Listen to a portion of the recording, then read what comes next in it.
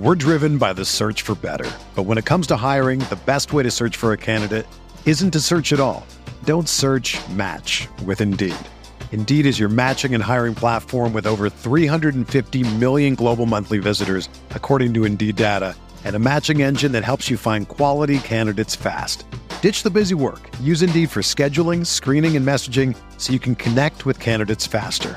Leveraging over 140 million qualifications and preferences every day, Indeed's matching engine is constantly learning from your preferences, so the more you use Indeed, the better it gets. Join more than 3.5 million businesses worldwide that use Indeed to hire great talent fast. And listeners of this show will get a $75 sponsored job credit to get your jobs more visibility at Indeed.com/Blue Wire. Just go to Indeed.com/Blue Wire right now and support our show by saying that you heard about Indeed on this podcast. That's Indeed.com/Blue Wire. Terms and conditions apply. Need to hire? You need Indeed. The MPW Digital Podcast Network proudly presents McCready and Siskey, powered by Rain Total Body Fuel. Join longtime SEC beat writer Neil McCready and former South Alabama assistant, Alabama staffer, and Ole Miss recruiting coordinator Tyler Siskey for an hour of football and fun.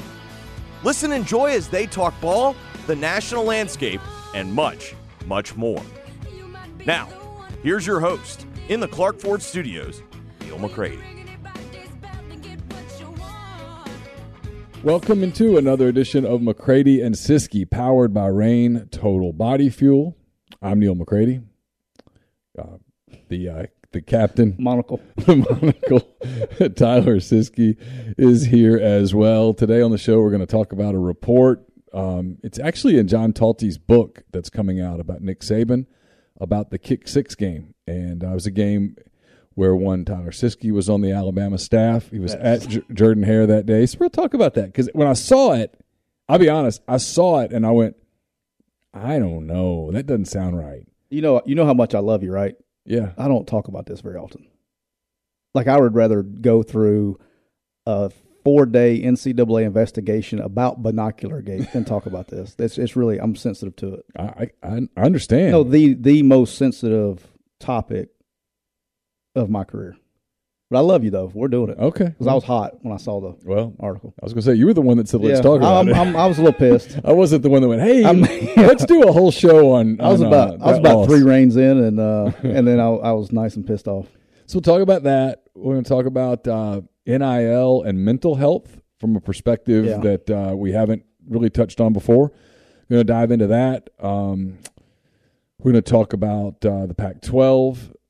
We're going to talk about the Sun Belt. What else did we have on the list? Oh, yeah, and fall camp. I asked Lane Kiffin. I cover Ole Miss, for those of you who aren't Ole Miss fans who are listening to the show, and I appreciate you being here. We're trying to grow the show and make it – it's not an Ole Miss show. I cover Ole Miss. Tyler lives in Oxford, but he's not affiliated with Ole Miss. Nothing against Ole Miss, but we're going to talk about Ole Miss. We'll talk about other things too. But anyway, I cover Ole Miss, and I asked Lane Kiffin the other day about quarterbacks and other positions, and I was like, I guess I was expecting a real stock answer. I don't know why.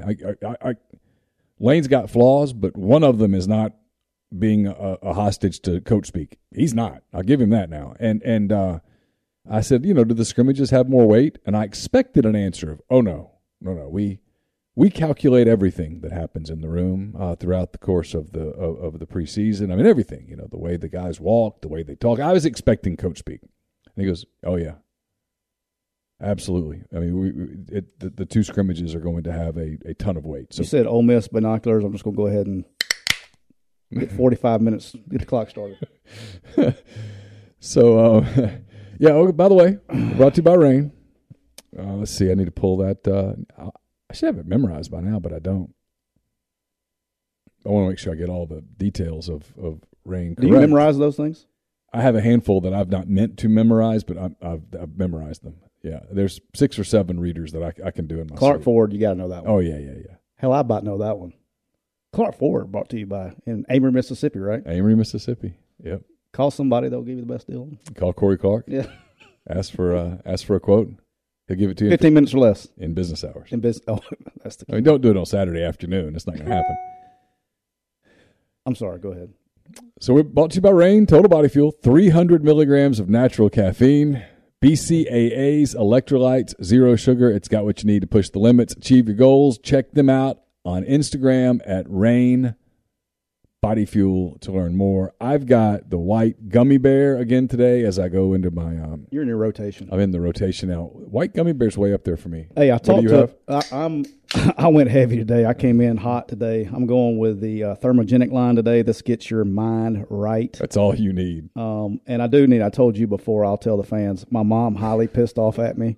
So I know she's listening. So I was told that I said 35 cuss words. That's about right. In the podcast last week, Monday, and she said I could knock it down to 20. Yeah. I was contemplating whether I needed to put the explicit label on the Well, I mean, that's just how it is. Have you watched, Hard Knocks came on this week? Did you watch Hard Knocks? I've not watched it yet, but I'm going to. I watched the video of Aiden Hutchinson performing Billie Jean. Yes. And it was really good. Pretty good. Yeah. But if you watch how crazy and unnecessarily crazy coaches are, that is a great show, because I literally sat my wife down. I was like, watch this. All right. Now you understand why I am the way I am. There are other people like me out there in the world. Like, those are my people, man. I mean, those are my people. They may not win a damn game. There's one. All right. I got 19 left, Mom. They may not win a game, but those are my people. Coaches march to a different beat. You have to, dude. I guess so. I mean, there's nothing normal about. Every one of them, they march to it may be a really weird beat, but nobody's normal. Is anybody normal in anything? Though, what is normal? The funny thing is, we think as coaches, we think other people are weird. Yeah. So, coaches very clearly think media are weird. Not all of them. You're good, but I've had coaches ask me before. So some of them are. We can tell some stories later. I know. I've had coaches ask me before, so you just write? I'm like, yeah. I would literally let you. And they're like, you don't.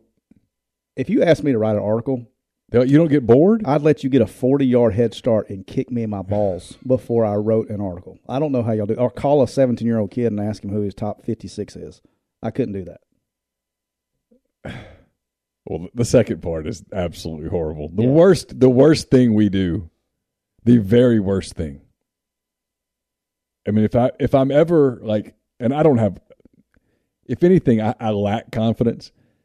The worst, if I ever start feeling full of myself, just go cover a junior day. That will bring that will bring you down to your base level of, you know what, I'm a loser. And I want to go on the record here. You never did this. But there are people on this beat that I did see do this from time to time. Uh-huh. How do you feel how, even in coaches, like you look at another coach and like, man, who is this ass clown? Like you look like, you know what I'm talking about? Yeah, sure. That's 18. I've got like 16 left. We're 5 minutes in. You got no chance. No chance. All right. So. Mrs. Siskey, I tried. Yeah. I really did. I told him before to, try this, and it just didn't work. Yeah. This is like a third ring today, so I'm in business. All right. So, but when a guy's hiding, like in a bush somewhere, and the guy comes around, and so we would go like, okay, there's nobody out here. We're trying to get a kid in and out, right? And so because he doesn't want to do media, or we don't want it out there that he's at our place. Gotcha. Okay. And I may or may not have called the guy. I've called ahead of time and say, hey, look, somebody's coming. We don't want this out here that he's coming. Da da da da. If you don't mind, if you get something, let's bury it. Right? I'll take care of you later. Just Yeah. Play ball. Mm-hmm. And you'll like, okay, coast is clear, and you'll walk out like the back door, and then somebody jumps out of a bush and is like, hey, how was your visit? I'm like, damn, let that guy get in his car. You know what I mean? Like that's where it gets a little creepy for me. A little creepy? Yeah. Does that not bother y'all though? Like, do you look at the other guy and ask him why are you asking me this? You know the answer to this question. You know the answer to this question. It's the closest I've ever come to digging a hole in asphalt and burying myself. We're going off the rails and we haven't got started. That's what I've hated myself in those moments, just in a way that, I've had to get in my truck and say, literally think to myself, my kids love me. That's all that matters. Look, there's nothing else matters right now. I swear I have not had any alcohol today. I just want to go on record before we start. Sorry. Oh, goodness. All right. All right. Where do you want to start? Let's start. Sometimes I wouldn't mind going down this road a little bit. I never got why.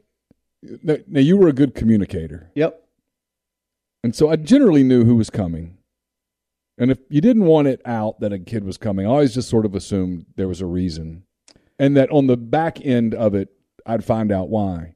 Well, you want to know the truth why we didn't want it out most of the time? One was either we were somebody was committed somewhere, and we wanted to kind of be sneaky coming up in and trying to gain ground without them knowing. Because if they know the coaching staff's going to blow up the phone.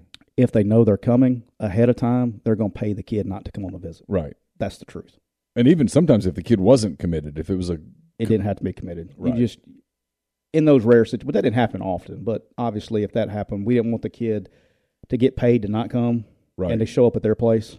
Right. We just didn't want traction for that. Or if a kid was committed somewhere else, we wanted to try to get work done without them knowing about it. Because a lot of times when a kid's committed to a school, the school will not recruit him as hard because they feel like they already have him. Sure. And you can make up a lot of ground on a kid.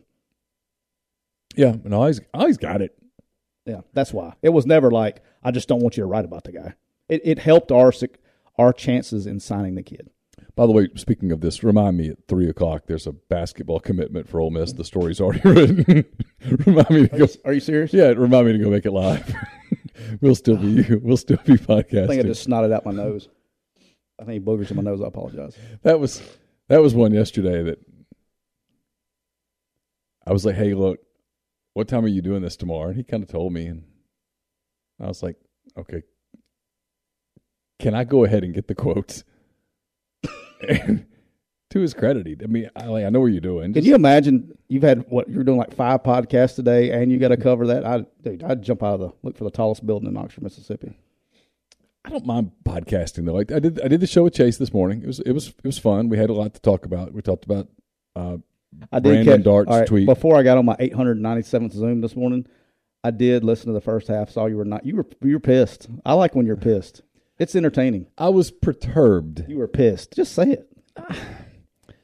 I mean, I'll say it for you. He was pissed. I don't like getting lumped into categories, and I'm with it. I get why I do, but I don't like getting lumped into categories. And with that one in particular, I just knew too much. I knew more than that. Like the whole Ole Miss media. Ole Miss media has disrespected. Stop. All right. Hardly. All right. Yeah, so I did that one, and then I did Mind on My Money with Martin Palomo, which is always entertaining because Martin really understands markets and business and stuff. Right. I learned something pretty much every one of those shows. And then I did Jeffrey Wright's show because he has an afternoon show. He had 4 hours of radio today. He was like, help me.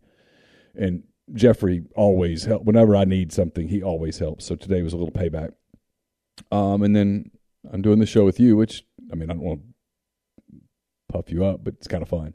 Yeah, we have a good time. And then Chase and I are doing a show tonight, and hopefully the Skype will work. You can vouch for me as of twice. 1:50. I've done it this week twice. You called me whatever day that was this week. It was Friday last week. I was up all night on Thursday night. You called me Friday and said, hey, can you call this number real quick? And I was like, who am I calling? I didn't know, what are you talking about? It worked then, and then I tested it when I came back right before we started today. Yeah, today, like 1:50. 1:50, it works. So when it doesn't work tonight, it's not your fault. And I just put my head down. It's not your fault. It's not my fault. Yeah. Thank you. Okay. All right, let's talk about the let's roll, man. The 2013 Iron Bowl. Oh, sorry, at Jordan-Hare. It ended up being a very famous call from the late Rod Bramlett, who I knew back when I was covering Auburn.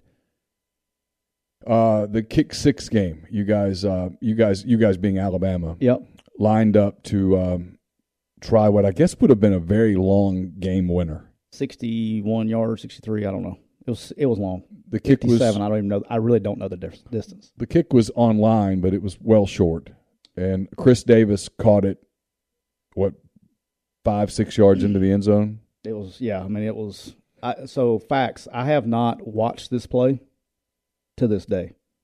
Like, I think it'd be funny one day just to watch. I have not. ever watched a replay of it. And so when you're watching TV and it's kind of like the CBS 2:30 game, they used to have it in the montage or whatever to start. Yeah, sure. I would turn it off until I knew it was over. It was an oh my God watching it moment. I remember watching it and just going, oh my God. Yeah, single-handedly in my career, which is funny, I've been a part of kick six and then peeing in the end zone and good staple plays I'll never forget. But this one hurt more, as dumb as it sounds, this one hurt me more than getting fired because of the ramifications of the play. For fans, and I don't know any other way to say this. My close friends know this. My wife surely knows it. I don't even know if my mom and dad know this. That play cost me $6 figures in bonus money. So when you get pissed off about that game, if you're a fan, so if you're an Alabama fan and you're like that play eats you up, it really fucking eats me up. I'll probably get 7 for that one. I deserve to say that one for that one. That was a 6-figure bonus that cost me. Yeah. So, yes, I don't like that play. Because that knocked Alabama out of the playoff. Yeah, so, we didn't go to the SEC championship game, and that was the last year of the BCS. Okay. So that was 1 and 2. If there was a playoff, we'd have still been in one. Right. All right, so the next year is when we went to the start of the playoff. So Auburn went to the championship game instead. Auburn goes and plays Missouri in the SEC championship game, wins that one, and a 2-loss Auburn team gets in to the national championship game against Florida State. Okay. And they lose. And then that was the Jameis Winston championship? Okay. Yeah. And it was supposed to be us and Florida State head-to-head. It was Jimbo at Florida State and then Nick at Alabama. It was supposed to be this. We were kind of looking at each other the whole way down the finish line, and it didn't work out like that. And here's the crazy part, is Auburn the week before had the Hail Mary against Georgia. The tip ball. Yeah. If that ball falls incomplete, the Auburn game doesn't even matter. We're still going to go to the national championship game. So those both of those plays had to happen for us not to go to the SEC championship game. When stuff like that happens, it was just fate for Auburn to get there at that point. I don't know, but anyway, how we got on this topic is so take me through that play where you were. Were you in the press box? I was in the box. I was sitting right next to Kevin Steele. And so our kicker had struggled. Our normal kicker had struggled through the game, and he had missed some. And Adam Griffith, who ended up being a great kicker at Alabama, he was a freshman at the time, and had a cannon of a leg. And Nick goes, and I'm curious if Lane does this. I know a lot of the Alabama people do this, but right before you go out, he wants to know the distance the longest kick that you made in each direction. Okay, so Adam had made a kick in pregame from that distance, in that direction. And so we knew he had a strong leg, he could make it. We had the infamous 1 second. They ran off, reviewed it, left us 1 second on the clock. And I remember taking the headset off and slapping Kevin Steele in the leg. And he took his out, and he looked at me and I said, this guy, there's no longer going to be a Van Tiffin. This guy's going to go down in the lore, in Alabama lore. Van Tiffin had made the kick in 1985 or 83. Was it 83 or 85? 85. 85 at Legion Field to beat Auburn in one of the most incredible games I've ever seen. Yeah. Right. Mike Shula to Richardson. Yeah, he got out of bounds. He still hasn't bought a beer in Alabama. They got him to the 35, and I think 53 yards, I think. 53 yards, yeah. So anyway, as a coach, and I've told this, maybe I told it on here before. When you're in the box, you can't see a field goal. You can't really see if it. And as fans, this will be a fun thing if you go to games. Don't worry about watching the ball and you think it's good. You watch the fans behind the goalpost. They'll tell you if it's good or not. Because if you're on the road and they're making all kinds of noise, and all of a sudden if they just go limp, it's like a wave. They all go limp. It's right down the middle. If they keep cheering, it's missing. Same thing at home. If you're at home and they go limp, he missed it. You can look at the fans and they'll tell you behind the goalpost, student sections or whatever will tell you if it's good or not. So anyway, long story short, he kicks it, and I look at the student section and they go limp, kicking it right into the south end zone at Jordan-Hare. They go limp. It's right on line. Yeah. So if you've been there and covered games, it was to the one or two to the right, on the right side, the south side from the home side. Yeah. And so we practiced this every Friday. It's one of the last things we did was covering a field goal. And so I will never forget. So Ed Stinson, who played for the Cardinals for a while, Arizona Cardinals, He was our contain guy. He was a wing, and he was our contain guy. And so first I thought he made it. He didn't. Well, he starts to run it out. And I look, so I'm about probably the 40-yard line, I guess. I look, so I'm looking. You were to the left of the press box. I was on the left side of the press box. Yep. So I'm about the 40-yard line. So I look and I see him coming out. I do see him turn about, like when he gets to about the 10, he bellies out towards the sideline. Well, that's right into our contain, right? And so the whole point was Ed was supposed to have contain and kicks it back into the alley to the people funneling in to make the tackle. And so when I see him belly out, I move my head and I look for Ed to find contain. And I see Ed coming. And right at the last second, Ed Stinson jumps inside. And when he jumped inside, there's nobody left to contain. And at that moment, I had a manila envelope, like a folder. I shut my folder, I took my headset off, and I walked back in the elevator. And I never saw him cross probably midfield. And I got back in the elevator, and I was the first one in the elevator, and then everybody else was behind me. One of the most surreal things ever, people say stadiums are rocking. Yeah. The stadium was literally shaking. The elevator had to stop because it thought it was coming off the cable kind of thing. It's like, the emergency brakes and stuff. Yeah, sure. So we get off, and we're starting to walk back to the locker room, and you're at the Auburn, Alabama game. There's not one soul outside the stadium, not the first soul. And so we walk unmolested around the back of the stadium as coaches to get to the visiting locker room. Yeah. And that's so you went down and then around. We went down and around the back. Right. So you get into the locker room, and this is where we get into the report. Yeah, that's why we're doing this whole story, right? Yeah, it's not just to torture you. Yeah. You get into the locker room. The reports that was out there said that Nick Saban was emotional, teary-eyed, that most of the team was crying, that Saban could hardly speak. The source on this for John Talty in his book, I think, is Christian Jones. Is that correct? Consider the source.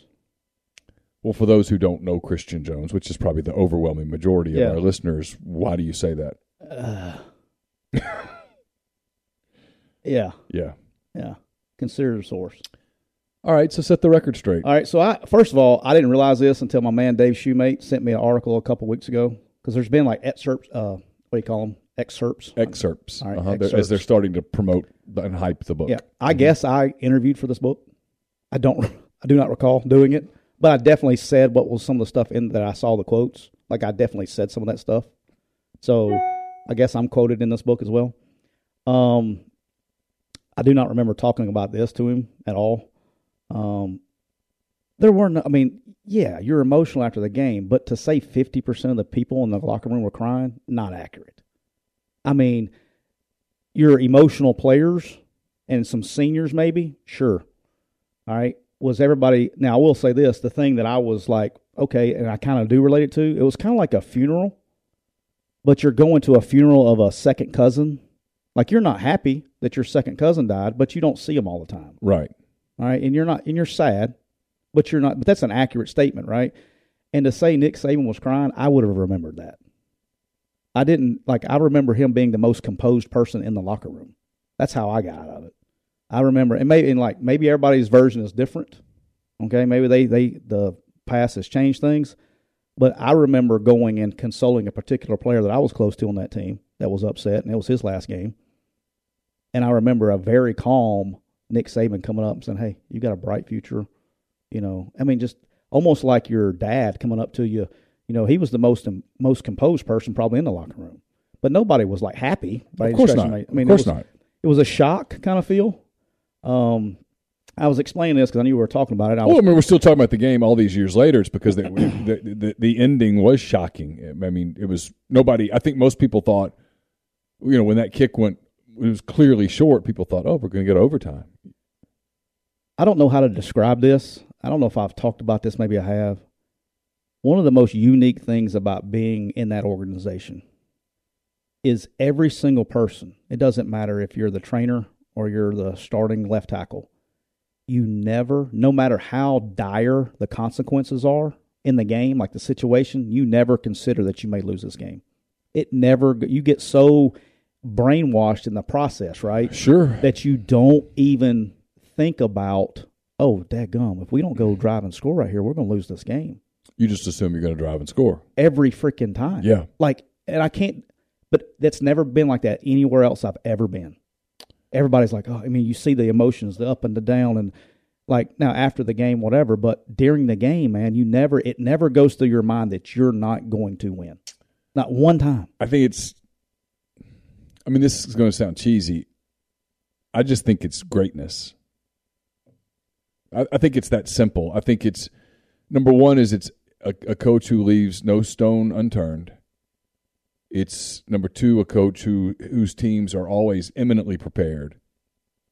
And then it's a culture of winning. Yeah. Right? I could have wrote this book. What's the title of the book? I don't remember. It's like leadership something. I could have wrote this book in one paragraph. Everybody wants to know, and look, we got a bunch of people in the chat, right? And they come from different, everybody's got a different job, right? You're running your job, I'm doing my job. If you want to know the secret, you want to know what makes that guy different? He works harder than you do. Period. The guy's the hardest working man. He makes no excuses. He's very organized and communicates very well, and he knows, and he's very demanding of what he wants, but he works harder than you do, and he's more competitive than you are. And that's why he wins, is because he has a unique ability to get everyone around him to be their best. Yeah. And I've told you that off the air privately. Like, another cool thing is, like, when you go to work, okay, and there's a lot of things that go on besides playing a game, right? If I'm asking somebody to do, you have to delegate. There's a lot of things going on. Everywhere else I've ever been, and it's no shot at anybody else, it's just saying that the difference of there is I'll ask somebody, a younger person maybe, to do something. When I get their work back, I feel like I have to check it 2 and 3 times before it gets to the head coach. In that place, it doesn't matter what you give, the assignment or whatever, you're getting everybody's best every single day, and you know it. And that's just and it allows you to be more efficient in your job and what you're doing, because I'm not spending 4 hours of my day checking to make sure you don't have a violation in your paperwork. Right. So, but I just remember him being very composed and probably the most composed guy, and he handles losses as good as the best I've ever been around. Matter of fact, when you're playing in the big games, those are the fun weeks. When you're playing the crappy teams, it feels like it's a bad week. That's kind of his mode. But and then I remember probably 7 or 8 players maybe crying. Everybody's upset, but I remember 7 or 8 probably. I would guess there was a lot of shock in that locker room. Yeah, it's like, that's the best way I can describe it. It's kind of shock. And then randomly, I don't know why, I do remember leaving the locker room. And my son, Jackson, who's now a freshman, I remember him being very upset because, the family comes in outside the locker room afterwards, and I remember having to console him. But, that was, you lose and you move on. And, now when was he pissed? And now this is in the book about the college game day thing and all that. So he went and did college game day for the national championship game. And I remember when he came back from that, and we were getting ready to go on the road, he was really pissed because he knew we were better than both of those teams that were playing. We should have won a national championship. We didn't pre-show this, but I'm curious. You've been on both sides of the Iron Bowl. Mm-hmm. I've tried to tell people that it's I don't like being the hokey guy that's like, oh, it's the greatest game ever. Because frankly, I lost my job in Alabama the one year that I did by saying that on this particular year, the game had no relevance outside of the state of Alabama, which was absolutely true. It just pissed my boss off. Hey, Ken, hope you're listening and doing well. Love you. But that game always struck me as there was something kind of cool about it. It was, and this was before the glory days of when Saban was there, and this was Tuberville. I guess I covered 1 year where it was Bill Oliver as the interim coach, and then I covered 6 years of Tuberville. Well, I guess I covered more than that. 6 years as a beat writer with Tuberville. And, anyway, whatever. I covered 1 year with Saban. I covered, before I left, my last year was Saban's first year at Alabama, and Auburn won that game. So, and since then, he's dominated that rivalry. But that rivalry was always it was always kind of different to me than like the Egg Bowl, for example. Oh, it's completely different. Because the Egg Bowl had such animus. And the Iron Bowl, they didn't like each other, but there was a fear of one another. It's not even respect, it's fear. I've been asked this question by a gazillion people. I've never done it publicly. Here's the best way I've always described it. If I'm an Auburn fan and I'm driving down 431 and my tire goes flat, and the only person driving by me is an Alabama fan, he's going to stop and help me change my tire. If I am an Ole Miss fan or a Mississippi State fan and I'm driving down Highway 6 down here and I get a flat tire, the other fans will come by and shoot my other 3 tires out. like there's just a different like Auburn and Alabama, and I don't mean this in disrespect to anybody, and look, I got friends at Mississippi State too and all that stuff, so I'm definitely, quick you client. All right, so but the Auburn-Alabama game, like they won't kind of like pull for each other and want each other to do well until that one game. Yeah, they want the game to be super meaningful because there's such pride in it. Yeah, they don't want to blow, one team 11 and one team, 11-1 and the other one, 4-7. It's why I lost the radio gig. Well, his contention, I think, was that by saying that, I failed to understand the culture of the game, which was total BS I'd covered. But what it was they wanted, in that state, they wanted, at least back then, maybe it's changed now, they wanted both teams to be good because they wanted that game to be a spotlight on the state and a relevance thing. Yeah. The Ole Miss-Mississippi State game, both teams could be 0-11 coming into the game. And the coach that wins may get a damn contract extension. Don't worry about that you went 1-11. They just want you to win that damn game. And now the only one I've ever seen it didn't matter to was Moorhead, right? Because he won, they ran him out, right? But that's literally, and I'm not saying everybody, but that's the feel. That's the feel that you get. And I always joke. I was like, let's say we don't pee in the end zone. We're driven by the search for better, but when it comes to hiring, the best way to search for a candidate isn't to search at all. Don't search, match with Indeed. Indeed is your matching and hiring platform with over 350 million global monthly visitors, according to Indeed data, and a matching engine that helps you find quality candidates fast. Ditch the busy work. Use Indeed for scheduling, screening, and messaging so you can connect with candidates faster. Leveraging over 140 million qualifications and preferences every day, Indeed's matching engine is constantly learning from your preferences, so the more you use Indeed, the better it gets. Join more than 3.5 million businesses worldwide that use Indeed to hire great talent fast. And listeners of this show will get a $75 sponsored job credit to get your jobs more visibility at Indeed.com/Blue Wire. Just go to Indeed.com/Blue Wire right now and support our show by saying that you heard about Indeed on this podcast. That's Indeed.com/Blue Wire. Terms and conditions apply. Need to hire? You need Indeed. Whether you're a world-class athlete or a podcaster like me, we all understand the importance of mental and physical well-being and proper recovery for top-notch performance. That's why I'm excited that Unified Healing is sponsoring podcasts on the Blue Wire Network. Unified Healing is a new and super innovative global network of wellness centers powered by Energy Enhancement System, or EE System. If you haven't heard of the EE System yet, then you'll want to listen up. This technology promotes wellness, deep relaxation, purification, and rejuvenation. Wherever you are across the globe, access to a center is easy and affordable. Interested in experiencing the EE System technology for yourself? Go to unifiedhealing.com/Blue Wire to learn more and find a center near you. That's unified, UNIFYD, healing.com/Blue Wire. No material or testimonials on the Unified Healing website are intended to be viewed as medical advice or a substitute for professional medical advice, diagnosis, or treatment. Always seek the advice of your physician or other qualified healthcare provider with any questions you may have regarding a medical condition or treatment and before undertaking a new healthcare regimen, including EE System. Am I sitting here talking to you right now? No. That's the truth. People and Joe can tell the truth about that one day too. And Joe gets fired the next day.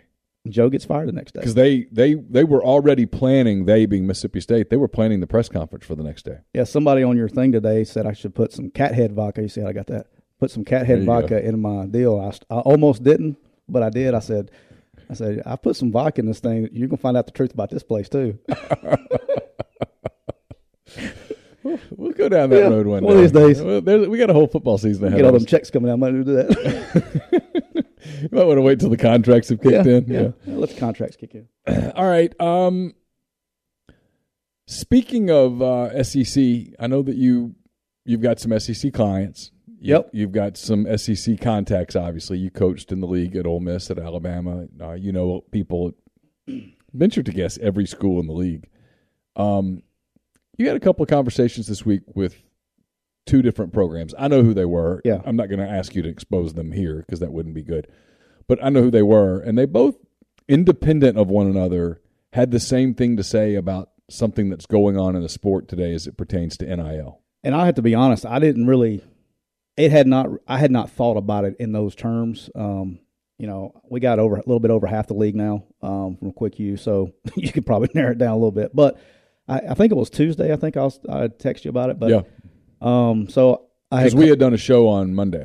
Yeah. Right. So it was Tuesday. I was talking. It was late in the day. I was talking to one of the SEC schools, going over some stuff, and we just get into the conversation about NIL, and then he brings this up, and I was like, man, that's interesting. And then I shit you not, the very next phone call, there he goes. I got 8 left, Mom.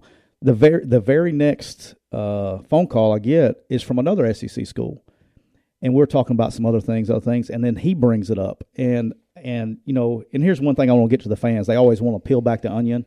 Well, this is not going to get any more peeled back than this, because this particular coach said, I can't talk on a podcast, but if I was on your podcast, this is what I would want to talk about, because nobody's talking about it, and it's going to be a big problem. And I want to make – he's like, maybe you can talk about it, and maybe somebody will start bringing up the conversation. Very interesting. Let's talk about NIL. All right, so – and for the fans that don't know this, about 40 – he said – and I asked him, I said, well, how many on your team? So about 40 to 50% of athletes on that scholarship athletes on their team are on full Pell Grant. Okay? Okay. All right, so he says between full Pell – cost of attendance, and their scholarship check, all right, these kids are making before NIL kicks in, they're making $31,000 a year, tax-free American dollars. Okay. All right, so he says that's roughly almost like a $50,000 a year job. And this is before NIL kicks in. Yeah, it's like okay. 40, high 40s, right? Okay, sure. He says, so now look at this. He goes, now you're getting these kids that are getting these $50,000 deals, NIL deals. And so, okay, so there's another, 30 or whatever thousand. So you have these kids that are making $100,000 a year normal job for people that have to pay taxes, right? Okay. Yeah, sure. And so he's like, here's going to be the problem. And he said, this is what I would talk about, is that when these kids the 99% of them that don't make it in the NFL, right, when they have to go in the real world and get a job, they're not going to be able to find a job paying them that out of college. They're just not. He goes, and we can help them and we can do all we want to, but the mental health, when they go, because right now, all these people are dipping in their pockets. Yeah. That's what's happening. Yeah. And that's a whole nother problem, is everybody back home is dipping in their pockets. So they're not like saving this money and putting it away.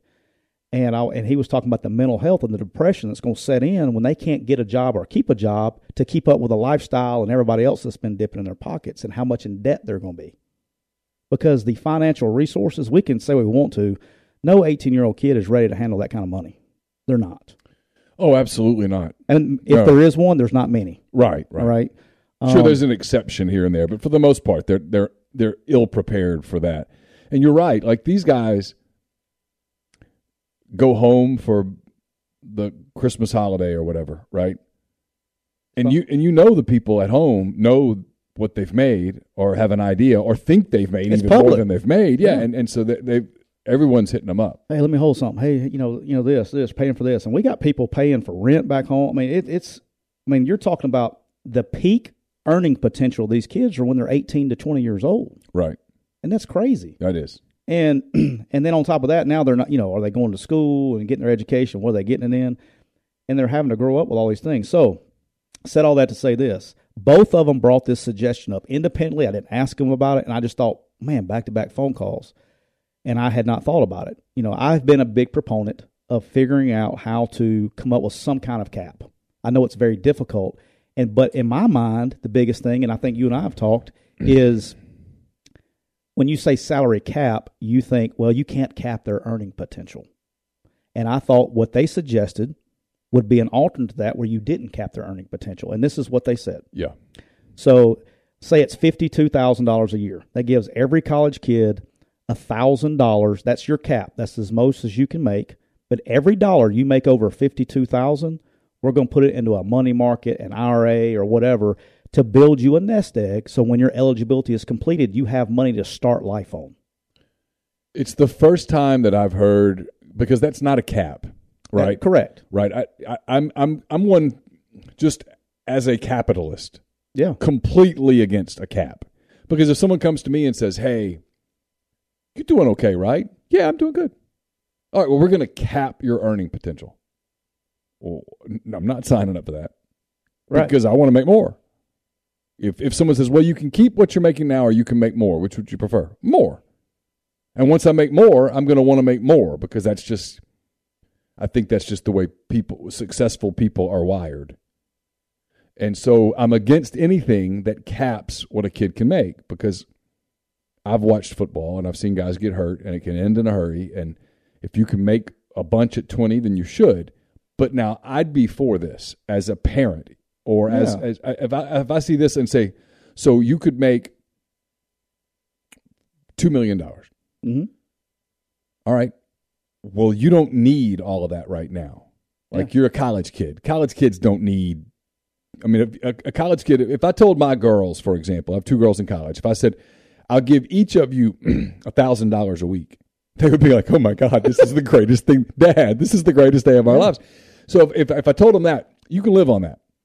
But I can put the other into something that's going to be there for them, where when they get out and presumably have a little more maturity and get a job, and you have money there that's there for you to, a down payment on a home, whatever. Yeah, I'm for that. 1,000% for that. I think that's genius, in fact. Yeah, and then, my man Jared Duke, I see him in here. He played for us when we were here the first time, right? Yeah, I'm assuming it's the same Jared. It is, and Jared says, "Love that." I do too. Jared, would you like to start your life off with $250,000 in your bank account? Well, who wouldn't? I mean, of course. See, to me, that's genius. I'm for that, 1,000%. And then you understand you've learned how to manage money. You understand what to do with it, and you can. And if you go pro, whatever it is, you can do whatever you want to do with it because you're mature. The level, And you know what else, Tyler? And I just thought of this, not to interrupt you. No, you're good. You're always going to have a degree of corruption, right? There's always going to be stuff. But they can't get to it. But this would actually minimize the corruption even. You can keep your circle small. Yeah. Uncle Johnny from four cousins ago is not going to hit you up for $1,000 at home. Yeah, because you don't have it. You can't get a hold of it. Right. But, and that's where, I mean, maybe, you do media. When you go ask questions one day, you can bring something like that up. I just think I think it needs to get talked about, because the concern, we're supposed to be doing this for the kids, right? This is everything we do is supposed to be about the betterment of the student athlete and the betterment of the kid. And look, I'm for the kids making money too, but sure.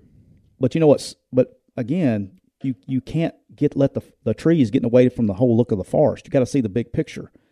And there's nothing wrong with a kid making $8 million. But how many 18-year-old kids are going to know how to manage that kind of money? And then, you know what comes with $8 million? Representation. And it doesn't have to be the bad people.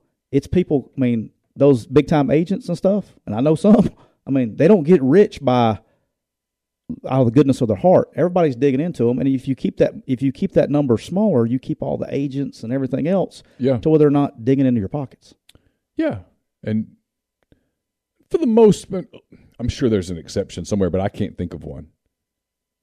The people at these schools care about the kids 100%, and so there would be people who would put that money, like you said, you could put it in a simple savings account. Yeah, where it's guaranteed it's going to get.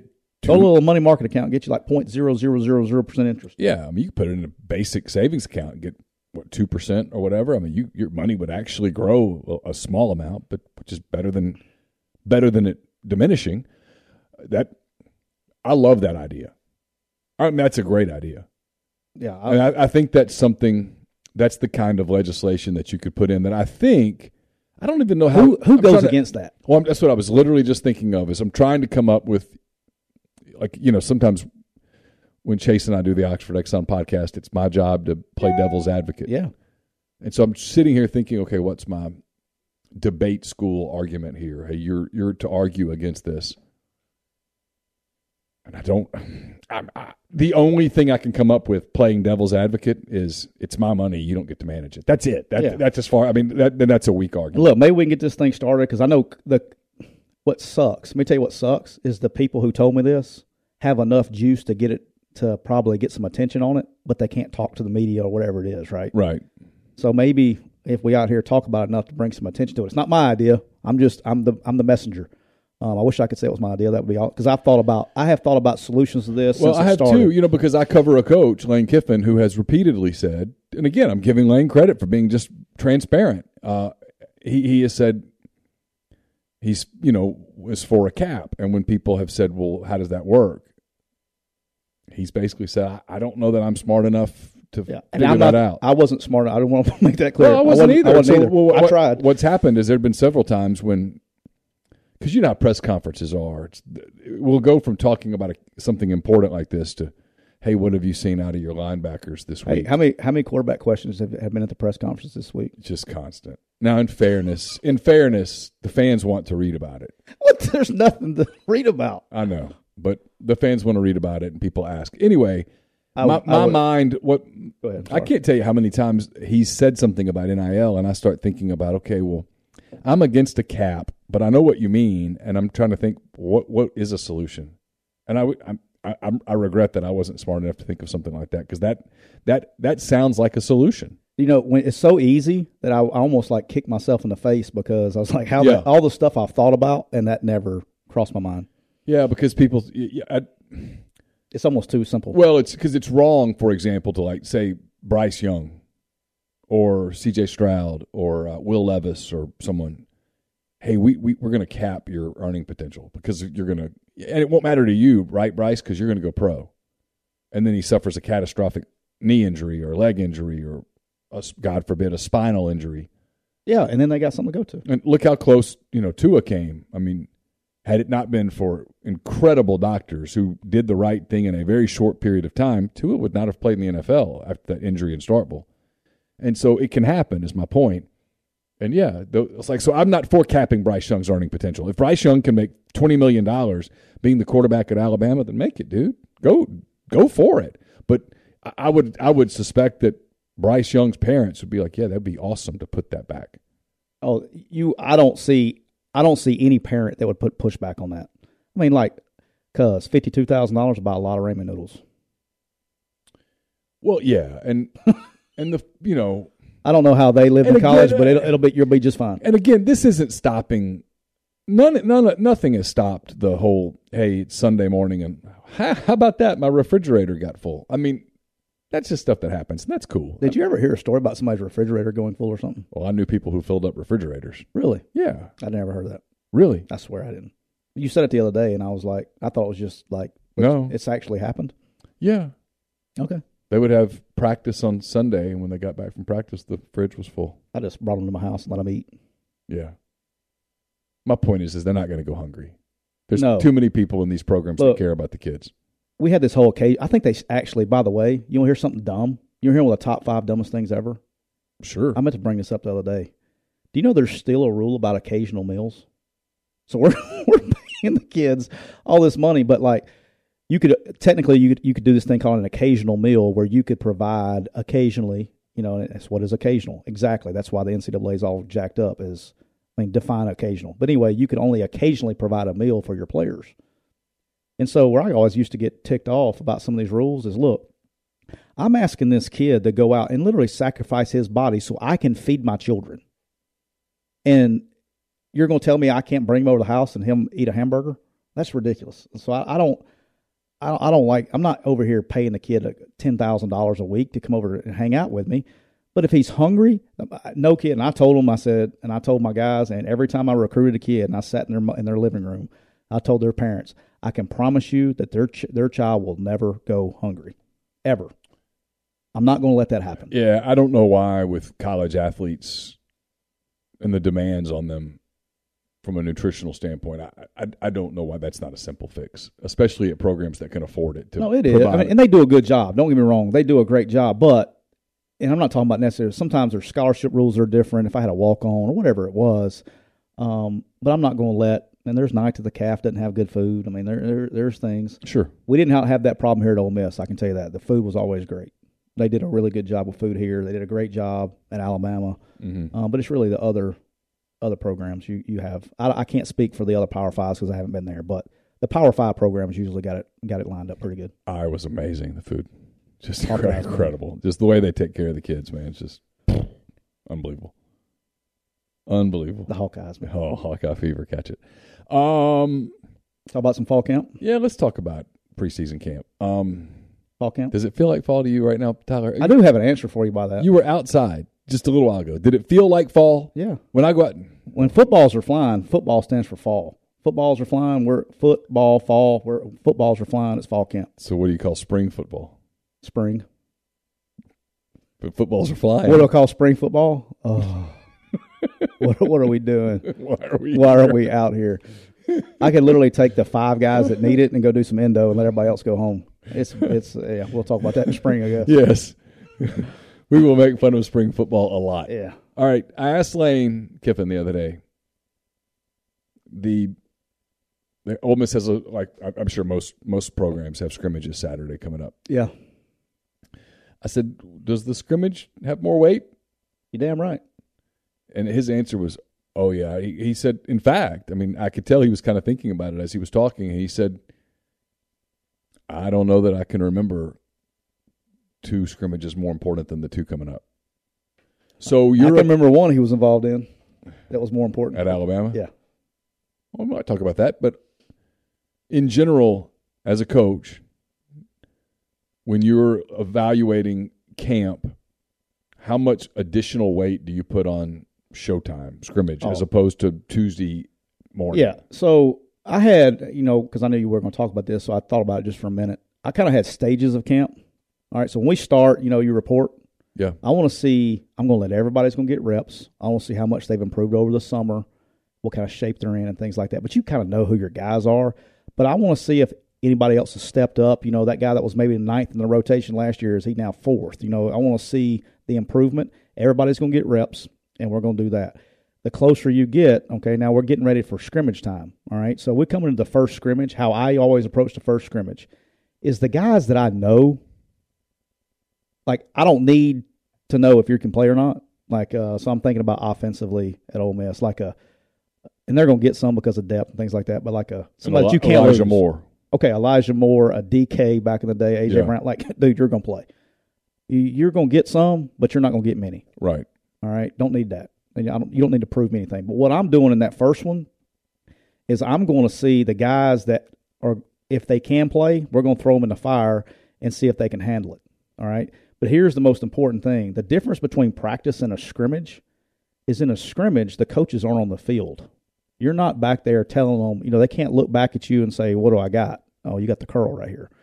It's a game situation where you put coaches in the box, and it's good for coaches too because you can work your communication practice, especially if you got a new coach on staff. You can do that, but you're in a true game situation. Also, it's the first time you've gone live. Now, let me refresh that. The good teams can basically play live every day because you have to learn how to tackle. But the difference between to a coach, when you say going live, that's taking to the ground. That should be what they call live. Because everything else every other day, I mean, what's the difference now? I think if I'm not mistaken, it's like knee pads. It's basically the only difference between full pads and not full pads.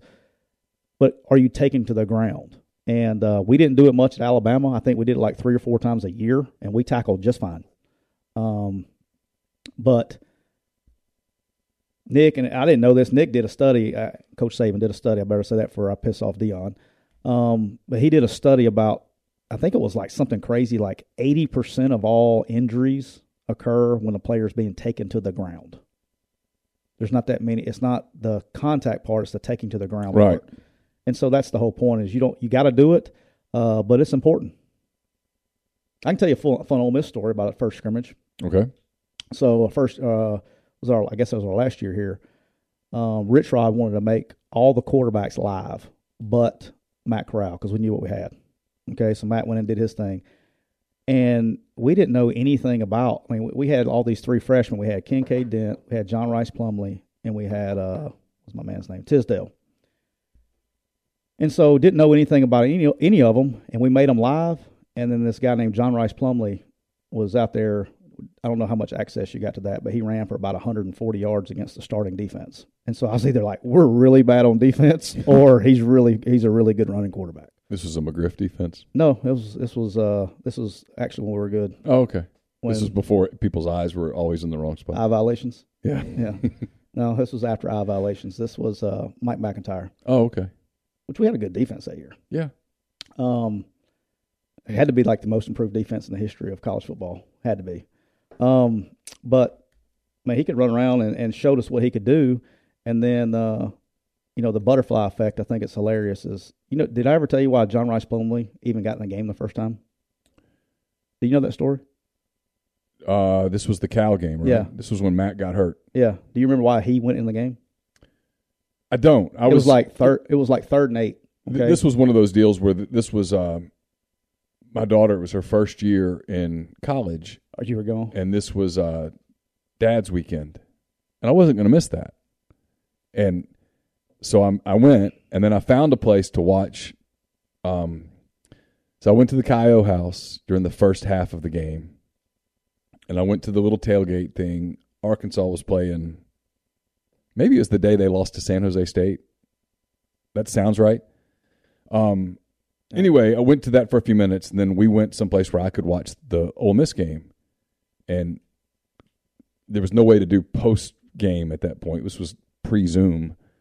And so, no, I don't to this day know what exactly happened. Yeah, so like third, I think he got hurt like on second. That was like 3rd and long, I think. But we were under the assumption that Matt was coming back. Like it was a quick deal, And so it was 3rd and 8, and Rich had already sent the play in. He was going to run a quarterback draw. He'd already sent the play in. And it was like, well, who can run the ball the best? Oh, let's put Plumlee in there for one play, and then we were going to switch. I don't know if it was Kincaid. I don't remember who was going in. We were going to switch after that. Well, here comes John Rice, like right down the road. And then he was like, well, leave him in. Let's see if he can do this. And he starts throwing it like he's Brett Favre. Couldn't throw it dead in a Western during practice, but in the game he actually, or was it about vice versa? One of the, he was a terrible practice player, but a great gamer. And he just went down the field and there he became. And he was a really good fit for Rich Rod's offense. So when you're watching quarterback play in a scrimmage, what are you? Because quarterbacks typically aren't live in scrimmages. Like Ole Miss, for example, they're not going to make Dart or Altmaier live on Saturday. What are you watching for? Pocket presence, leadership ability, and how they run the offense without somebody in their ear. Like if you go to practice, I'm sure. I mean, they do the same thing. You got all these coaches standing behind the huddle or behind the quarterback or whatever. And I would be doing this. I mean, I coach quarterbacks. You got too high over there and make sure you got your mouth covered, but you want your guy to perform well, so it looks like you know what the hell you're doing, so you got to keep a job, right? Right. So you got a coach maybe telling, hey, it's too high, watch for the roll right here. Well, you're not on it's a game situation. How are they going to respond to a game situation? How are they going to read? But it's really pocket presence and how they, read the field and how they function in a game setting. And the cool thing, I think, obviously y'all got a battle going on here in Oxford. And I think there's a big one going on in Auburn right now. Yeah. All across the league, there's quarterback battles going on. LSU a little bit. And was a part of a big one. There's a big one going on at LSU right now. It's 3-headed. I think it's down to 2 in Auburn, though. TJ Finley, I don't know if Grind's in here. TJ Finley will not be your quarterback, Grind. Breaking news. Is it out there yet? No. Is it it's between Ashford and Calzada. Yeah. Yeah. Now, I've heard Calzada has not had a very good camp so far. I didn't hear that. Okay. But anyway, you want to see how they lead a team, and there's going to be some pressure and anxiety. There's competition, and you're going to see who jumps up and responds to it. And that's what you're going to do. Somebody sent you an email? Yeah, it's crazy. So Lane got asked a question, and this ended up being a big story. He was asked a question. I'm curious to get your perspective on it because you left before the transfer portal kicked in. Thank goodness. He was asked a question by John Sokoloff, WCBI. It was actually a really good question, and took some guts to ask it, frankly. The question was, hey, the quarterbacks look about the same. Looks like it's a tight race. If it stays that way, do you give the edge, I guess, to Jackson Dart because of the transfer portal and because if you want to land a high-profile quarterback out of the portal at another time, playing Dart out of the portal would presumably add to your case there? And Lane said that, hey, it's a fair question, but no, we're going to play the best guy. How would you as a coach approach that? Me personally, what do you I actually think this is one thing that Lane Kiffin and I have in common. Okay. Like, I don't give a shit how much money we pay for the guy. All right? Your ass is getting hired and fired on if you win football games. Period. You're going to play the best guy. Now, the problem is not going to be, and that's why we were talking about, a couple episodes ago, winning cures everything. Now, if you go and play, if you play a guy and he loses, you're going to get fired because you lose football games. All right? Yeah, sure. If you play the better player and you win games, you're going to have one pissed off person, and that's the guy who paid for him. So you can have one pissed off person and figure out how to deal with that, or you can have hundreds of thousands of pissed off people and figure out how to deal with that. I'm choosing the one. I know if it's like wide receiver, right, and you've got 3 wide receivers and they're all basically the same, you're just going to play them all. It's cool. Yeah. Right? But quarterback's a different spot. What do you do if, and I don't know if you ever encounter this, what do you do if at the end of camp there's just no difference? But there is. I have never been, like, I'll give you a great example. All right, we're talking about the one that Lane was a part of, is Jake Coker and Blake Sims at Alabama. Okay. And it was like one of those neck-and-neck deals, and really going into the last scrimmage, and you were talking about how the scrimmages make a big difference. Like, this week, I think Saturday will kind of set – somebody's going to have an edge coming out Saturday. And if they don't, they'll take it into the next week. Whether he names one publicly or he doesn't, when they start game prep, usually about 10 days out, so whatever that is, it's usually when we started was about that 10-day period, somebody's going to be running with the ones, and the guy that's running with the ones is going to be your starter. So – it's not going to be – you're not going into game prep with a guy not knowing – the coach not knowing who he's rolling out there on the first day. You don't go into Saturday going, I don't know who we're going to start today. Coach knows. The coordinator knows. The quarterback room knows. If you're a – I don't know who Auburn opens the season with. I think somebody. It's a cupcake, right? Yes. If you're opening with the cupcake and you're not 100% positive, do you play both just to see? No, I think you start your guy. If you're playing a cupcake, you're going to start your guy, and you're going to get the lead, and then you'll play the other guy just like normal. But I'm not rotating them. Okay. I'm not. Okay. I think when I'm to the you have 2 quarterbacks, you have 0 quarterbacks. Because again, we've talked about it before. Quarterback's a funny position, right? Throwing the ball hard and accurate, that's one part of playing quarterback. Sure. Can you make the other 10 dudes in the huddle or in the note, whatever you want to call it these days, can you make those guys better? And one of them usually does. And you need them to believe in that guy. Correct. Big time. Big time. And then they can elevate their play. Yeah. Right? So 10 guys playing better is a hell of a lot better than one guy playing really good. Because as good as a quarterback is, I mean, we've said it all the time. If you have no receivers or no O-line, I mean, you're not going to do very well. You at all worried about our boy Joe Burrow in Cincinnati? No. Why would anybody worry about him? He's still not kind of doing stuff. Dude, he had a freaking Ackman, or got his appendix taken out. He'd be all right. Okay. I mean, they're different breeds, man. Just would like to see him start taking just a snap here and there. Yeah, be all right. Okay. I mean, look, there's some Johnny, like, he's not getting the Johnny Feel-Good to go through practice. And peel back the real curtain for the fans? Sure. You give me a roll of tape and some Toradol, and I can cure AIDS. All right? Toradol and tape will cure anything. I don't care what ailment you have. For the record, if anybody's listening at YouTube, we're not being serious. We're not saying that would cure Oh, is that going to get me in trouble? You just never really know. Yeah. YouTube should just probably ban me for the whole thing, right? Let's hope not. I'll just call it like it is. I've had players, kid you not, go through the pregame walk, what do you call it, Walk of Champions or whatever it is. I've had players at receiver I've coached to go through the pregame walk with crutches and a cast, give them a little Toradol, a little tape. They're out there running curls and posts in about 2 hours. Now the next day, but you're not going to make it like. Right, and I want to say this too. We never shot. Nobody ever got shot up that it was like going to hurt them more. Right. You know, if it's just a pain tolerance deal, which is 97% of the injuries, you'll roll. I mean, let's go. I mean, that's football, man. Yeah, the kids want to roll. Yeah, I mean, you're a competitor. You're a different mind. That's where, as you get into the season, it's about practice management. Yeah, you want to, like, for me, practice is all about execution. That's the only thing practice is for. You want to be sharp on your execution because you can draw up all the plays in the world, but you've got to execute the play. And whoever executes the assignments the best is going to win because coaches are good, man. They're going to put you in the best place to succeed. All right, you want to talk Pac-12 while there's still 12? Let's do it. It's not. It won't take long. I think I could have I'd rather have a longer conversation about the Sun Belt. Yeah, well, we're gonna get to the Sun Belt. I better not say that I got a Pac-12 meeting on Monday. In the Pac-12, the only teams that even interest me, I'm interested in Utah. We talked about that a little bit.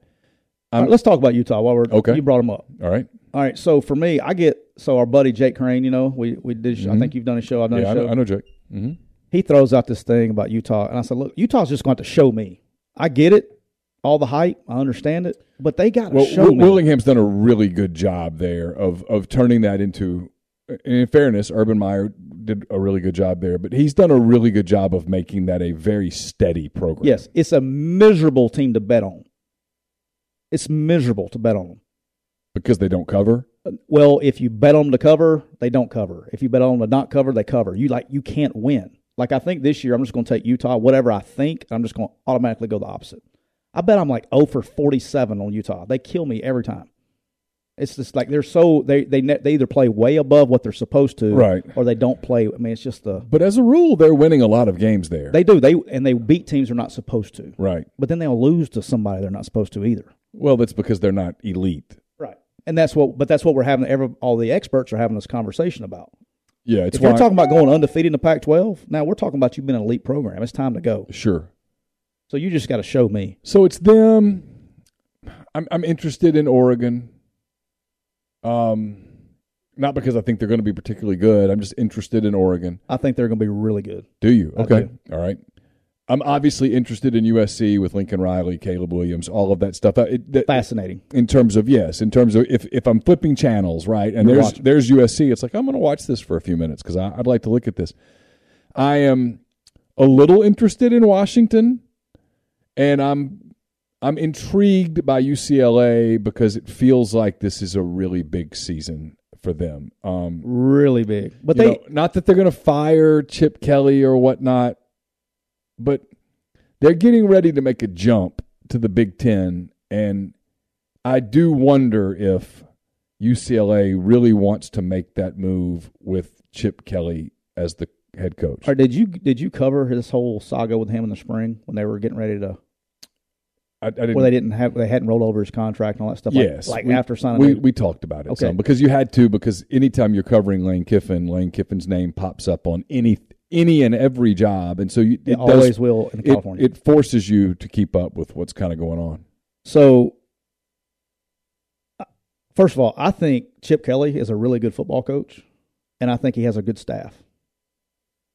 But UCLA as the program, as the administration boosters or whatever, they have way too many resources to not be supporting that program in the way it should be supported. And if Chip Kelly gets those resources, access to those resources, and they get behind him, but I don't even know why you would even, like, who are you going to hire in that job better than Chip Kelly? You know what I mean? Like why wouldn't you support him? I mean, the name that's going to come up. Yeah, me and you both do. It's honestly not a job that I was just saying, I don't know if I would take it. You know, if I was that coach that we're talking about, if I was in his shoes, I wouldn't take that job. I mean, it's different, but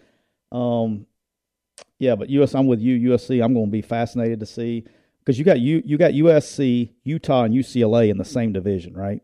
So one of those three teams has got to come out on top. And I'm going to say, if you had to make me guess today, I'm going to say it's USC. I think they got the best quarterback. So that's where I'm going with that. I think they come out of the, I guess that would be the South, Pac-12 South. I think that's who comes out of the Pac-12 South. Now, the interesting thing for me is Arizona State. How big of a step did they take back with all these investigations and everything that's going on with them? I'm not ignoring you. I'm searching for this kid on Instagram so I can see. Oh, are we posting? Are we posting commitments? Yeah, okay. He has announced, so I can go in and post. What's the kid's name? Jordan Burks. Where's he from? He is from one of those academies in Florida. He's originally from your home state, Decatur, Alabama. Oh, yeah. We don't have great high school basketball in Alabama. You actually do have some fairly good basketball. Who? Charles Barkley? Okay, I'm just saying, like, what was that, like? Robert Horry? I was 4 years old when Charles Barkley was playing basketball at Leeds. I covered it. You covered LaFleur High School. All right, let's take LaFleur High School out of it. All right, who else? Because LaFleur had everybody. Had DeMarcus Cousins. Yeah, I was going to say DeMarcus Cousins. Let me tell you how bad the high school basketball is in Alabama. And you probably remember this. True facts. LaFleur was so good with DeMarcus Cousins that they didn't even dress their top 6 players half the time. And they just let the backups play, and they'd beat everybody by 40. I was all excited about DeMarcus when I was at St. Paul's about watching DeMarcus Cousins play basketball. He was over there in his clothes every game. He was a great player. Yeah. People forget how good he was with like the Sacramento Kings, even when he didn't want to be there. Yeah. Yeah, I'm publishing this story. All right. I'll cover the bottom half of the Pac-12 South, North while you're doing please. No, Arizona State's got all the investigations and everything going on there with all the litany of stuff they got going on. I think they take a drop. Arizona, Colorado, terrible. But I think it's going to be USC and Utah, and I think USC comes out on top in the South. In the North, I'm really big on Oregon. And people forget that this guy named Bo Nix left and went to Oregon. My man Grind doesn't forget.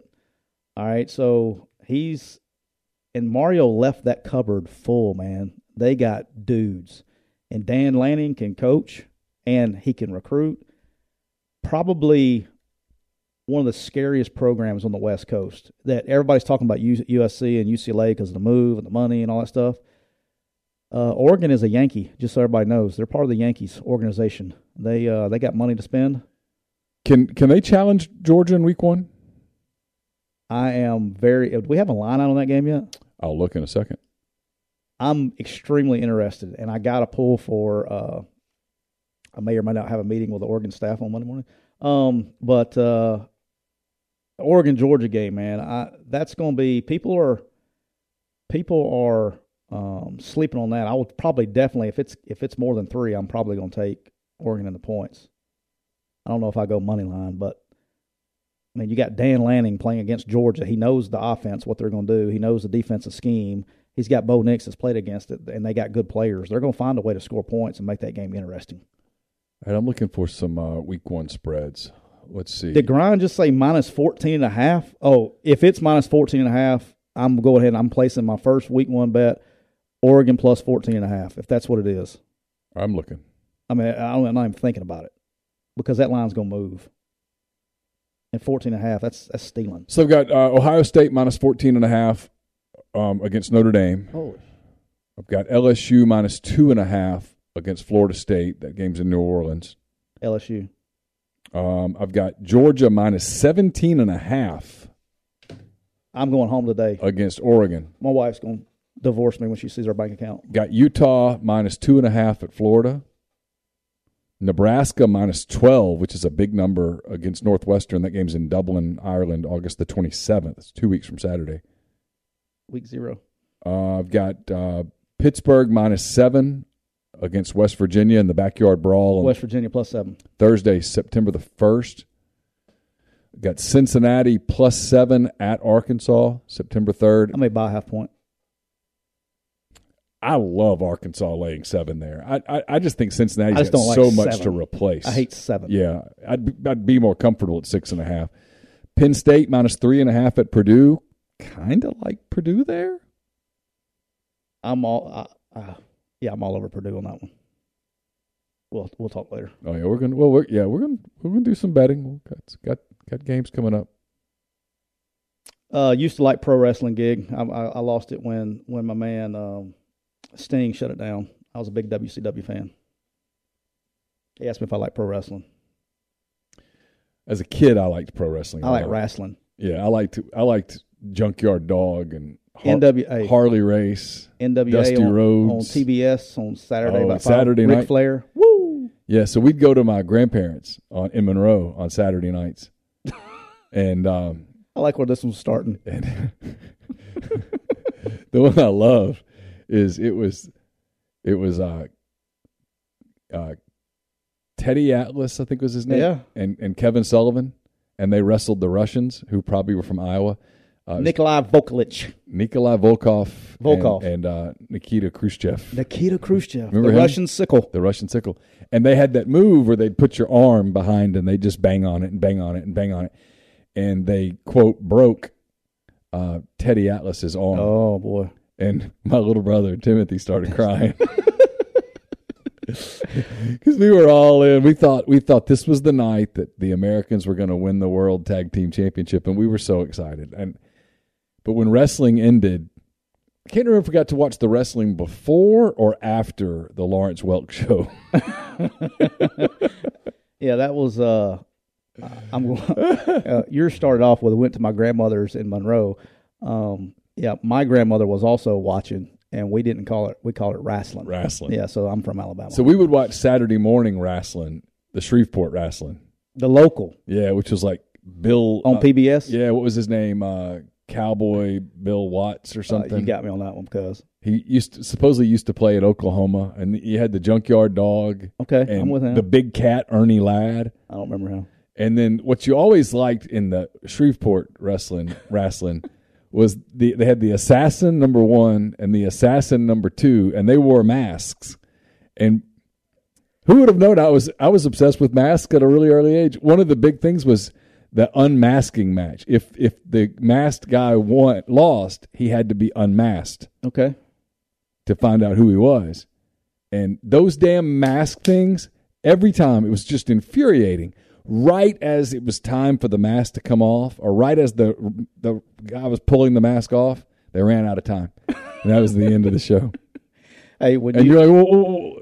When you woke up this morning, did you think you were going to be talking about wrestling from Monroe? You know, the one thing I know every morning when I wake up, if I know I'm doing a show with you, is I don't know where this show's going. Off the rails, perhaps, but every time I never know where it's going, and I kind of mentally just prepare for anything and tell myself that we'll get through it one way or the other. Tell your kids not to listen because I'm going to get banned from YouTube. Bill Watts, Big Cat Ernie Ladd. Yeah, see, I'm not alone. Big Cat Ernie Ladd was I think he had played at Grambling, and then he played in the NFL. Yeah, dude. You got me on that one. Because I grew up like 5 minutes from Grambling. Eddie Robinson, I saw him in Ruston all the time. He was a legend. Has nothing to do with Grambling, but you just reminded me. So, have I ever told you the story when we were coaching at Northwestern? My first game as a position coach in college. I'm coaching tight ends at Northwestern State. In Natchitoches, Louisiana. Yep. So our first game of the season is at Southern in Baton Rouge. Uh-huh. And it's on Fox Sports South. Okay. 6 o'clock, TV, 6:06 kick, right? Mm-hmm.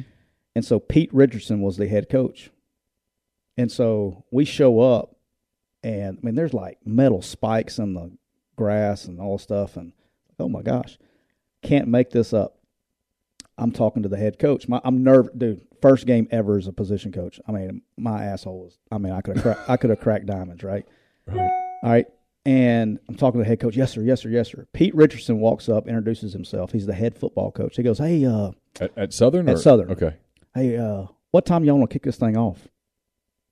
And the head coach kind of looks at him. Steve Roberts kind of looks at him and goes, well, it is a TV game, and it's a 6:06 kick, I believe. Yeah. He goes, y'all move it up? Or he goes, well, it's a TV game, and I don't think they do that. As serious as you could – I mean, think about that. Uh-huh. Serious as can be. What time y'all want to kick this thing off? Well, the TV says we're going to kick it off at 6:06. Had no idea what time the game started. That is great. No idea. First game of the season. Head football coach. Awesome. That's great. You want to buzz the Sun Belt before we get out of here? Yeah, well, that's right. Sun Belt. All right, I'm a Sun Belt, Fun Belt guy. Actually, there are some pretty good teams in the Sun Belt this year. All you right. got App State's good. You got App Coastal State. Carolina's good. Louisiana's Lafayette's going to be good. I'm interested. Well, with Billy being gone. Yeah, boy, because they took some players. Be tough to replace. And they took some guys. Yeah. I'll give you a sneaky pick. South Alabama. Oh, so you're trying to see my man Kane. All right, so this is a very hard conference for me to cover. I think Kane's going to be a Power 5 head coach sooner rather than later. I have a lot of clients in this conference, probably the most clients I've had in one conference. I will say this, South Alabama, Kane, I love him to death. He's probably practicing, so he's not listening. He does listen from time to time. Kane is going to be a big-time head coach sooner rather than later. I think it's just a matter of time. Yeah. I mean, he's got it, whatever it is. Agreed. He's got it. Yep. Can communicate, is really good. You're talking about somebody that can control and get his message out there with the media and things like that. I think he's really good at that. Has his own stuff in order. Correct. Yeah. Probably one, and he grew up around it. His dad, Dave, is as good of a man. He's stud. He still lives here, by the way. Yeah, as I've ever met. Stud in that field. Hey, you want me to give you a little known fact about my man Dave Womack? Sure. When he was in college, or when he was a GA he's going to shoot me. I want to say at SEMO maybe. I'll find out. It's one of the Missouri schools. When he was first coaching in a GA, they shared, it was like not a duplex, but a house. Like he was on the second floor. First floor, Sheryl Crow. Really? Yeah, he lived in the same house as Sheryl Crow. How about that? Yeah. There you go. Fun facts. We got Brendan's girlfriend showed up again. The chat girl showed up for Brendan again. He's not here, I don't think. No, but Kane's going to be a really good coach. The thing that's cool, so I go and visit Kane. Kane and I are friends, obviously. I go and visit him a couple times a year. I've watched him practice in spring. Quarterback, they got the Bradley kid transferred. He's a stud. Yeah. I mean, I was like, when you see a quarterback that's that talented, it's kind of like when you hear a guy throw it to the mitt kind of deal, you know, you're like, it sounds different. Yeah. It looks different. Mm-hmm. He's one of those dudes. He's top 15, probably arm talent I've ever seen in my life. Just overly talented kid. Major Applewhite's the coordinator. Our boy Corey Batoon that was here with us, he's the D coordinator. Yeah. They got good coaches, got good players, good scheme. They're recruiting at an unbelievable level. Very happy about that. Obviously, helps my job out. But I think they're going to be good. I think Kane's going to do a good job. And I'm not leaving this podcast without talking about my boys at Georgia State. Yeah. Nobody talks about my guys at Georgia State. And Sean Elliott's the head coach. Stud. We had him on the podcast. He's great. We'll get him on one time. He's awesome. And then Brian Landis is a good friend of mine that coaches backers there. But, I mean, they won 9 games last year. Yeah. And they have to go. Was it Georgia State that scared the hell out of Auburn last year? Yes. Okay. They had them beat, really. Yeah. Okay. They got to go to South Carolina, and I think they play South Carolina and North Carolina both this year. Okay.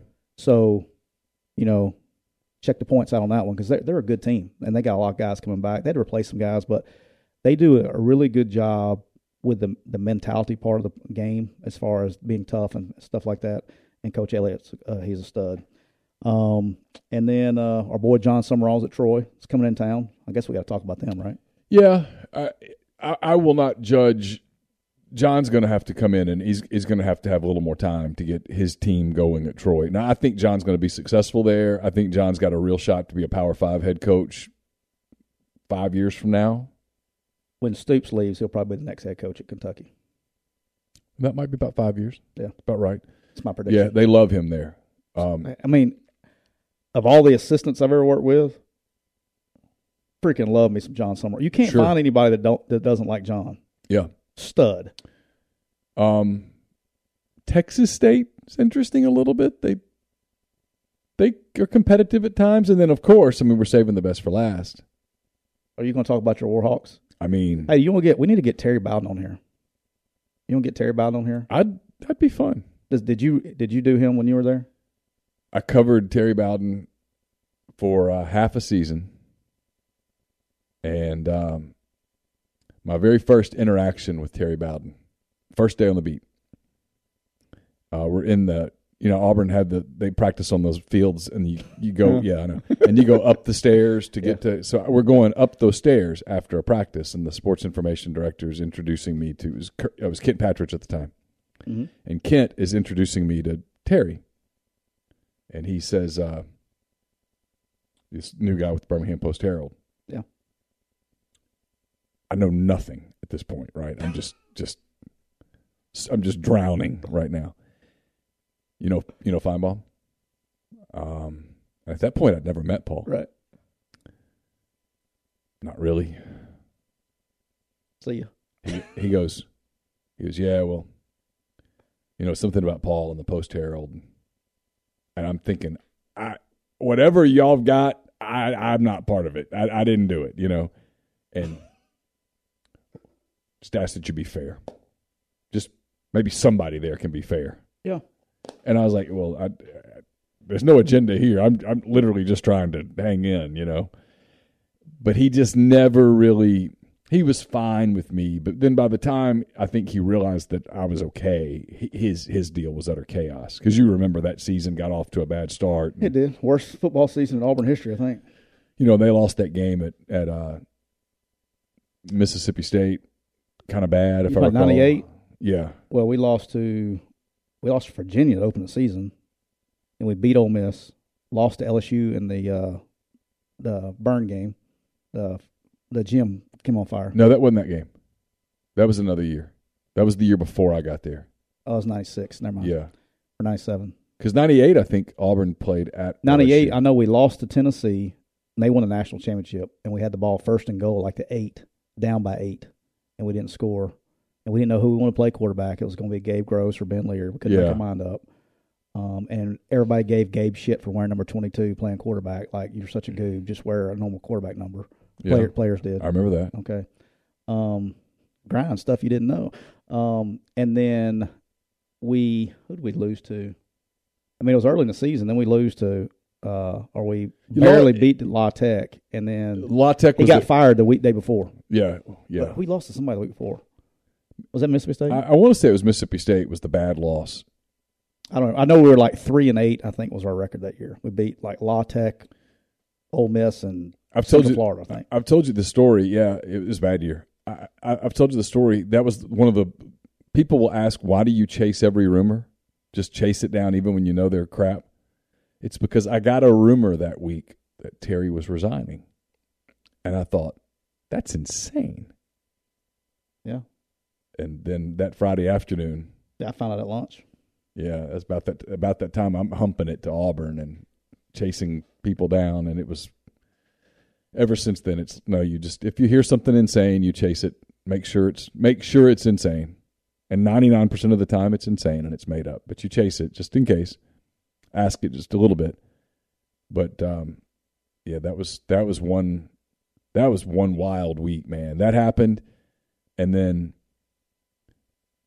I'm covering the Auburn-Louisiana Tech game the next day at Jordan-Hare. Yep. And find out that Philip Marshall and Charles Goldberg, who had been on the Auburn beat for a long time, had gotten an exclusive that day because they weren't in the press box. And I'm like, where are they? Where the hell are they? They'd gotten an exclusive with Terry out at his farm. And so you can imagine the reaction of my bosses. Do y'all get is there this jealousy, like Mean Girls things that goes on when stuff like that happens? No, in that situation it was I'm going to get fired. I'm going to get reamed, and I was. My God, it was horrible. It was a horrible, horrible day. Horrible day. And I mean, I still remember it. I mean, I have flashbacks to it sometimes. I mean, it was. Well, do you have anything from Terry? No. What do you have? Not much. Yes. And that was the day that was. All right, Can I ask you a question? That was. What's your boss doing right now? I don't know what he's doing. All right, what are you doing? Better than that. Tell him to kiss your ass. That was the day that he told me, he goes, you really need to break the story on who gets this job. Because he didn't want to hire me. And it was that was the day. And I remember thinking, I went home that next, I guess I went home that day and turned around and came back the next day. And I told my wife, we had only been married a year. I said, yeah, I'm probably going to get fired here in the next couple of weeks. So brace yourself. And I just didn't sleep. I've had those conversations before. Yeah. I didn't sleep, man. I mean, I was so scared about getting fired that I'll tell this story now. It's been 20-something years. That Monday night, I'm at some hotel in Auburn, and I had Bobby Louder's number, and I called it. No, you did. Yes, I did. Hey, let me tell you something. That's ballsy. I'll give you that. It was. And for those that don't know, Bobby Louder probably still to this day runs Auburn. And then he ran it. He really ran it. And really ran it. He knew who I was, and I guess he had read some of my work. And so he didn't dismiss me out of hand. And he let me ask him some names, because I'd heard some names. And one of the names I asked him about was Tuberville. And he goes, "You've got some connections to Ole Miss, right?" And I'm like, "Yeah." And he goes, "Well, what do you think's a better job, Ole Miss or Auburn?" And I said, "Auburn." Because it certainly was then. You don't have to justify. Go ahead. You can debate it today. Just say it. But in 1998, there was no question what was the better job. And I said, "Auburn." And he goes, "Yeah." And for some reason, something in that clicked. Like, there might be something there. And I started just carefully navigating around in Tuberville circles. And somewhere like around November the 2nd, I got something, kind of a hit. I can't remember in my old age now exactly what it was, but I got a hit on Tuberville had emerged as the leading candidate at Auburn. And I wrote that story. You were one of the few ones then, because we as players, we always assumed it was going to be Bill Oliver. And I think, can I ask you a question? Because I don't know this, and you may, because, as a player, you're not connected and all that stuff. Curious, because I don't ever ask you this question.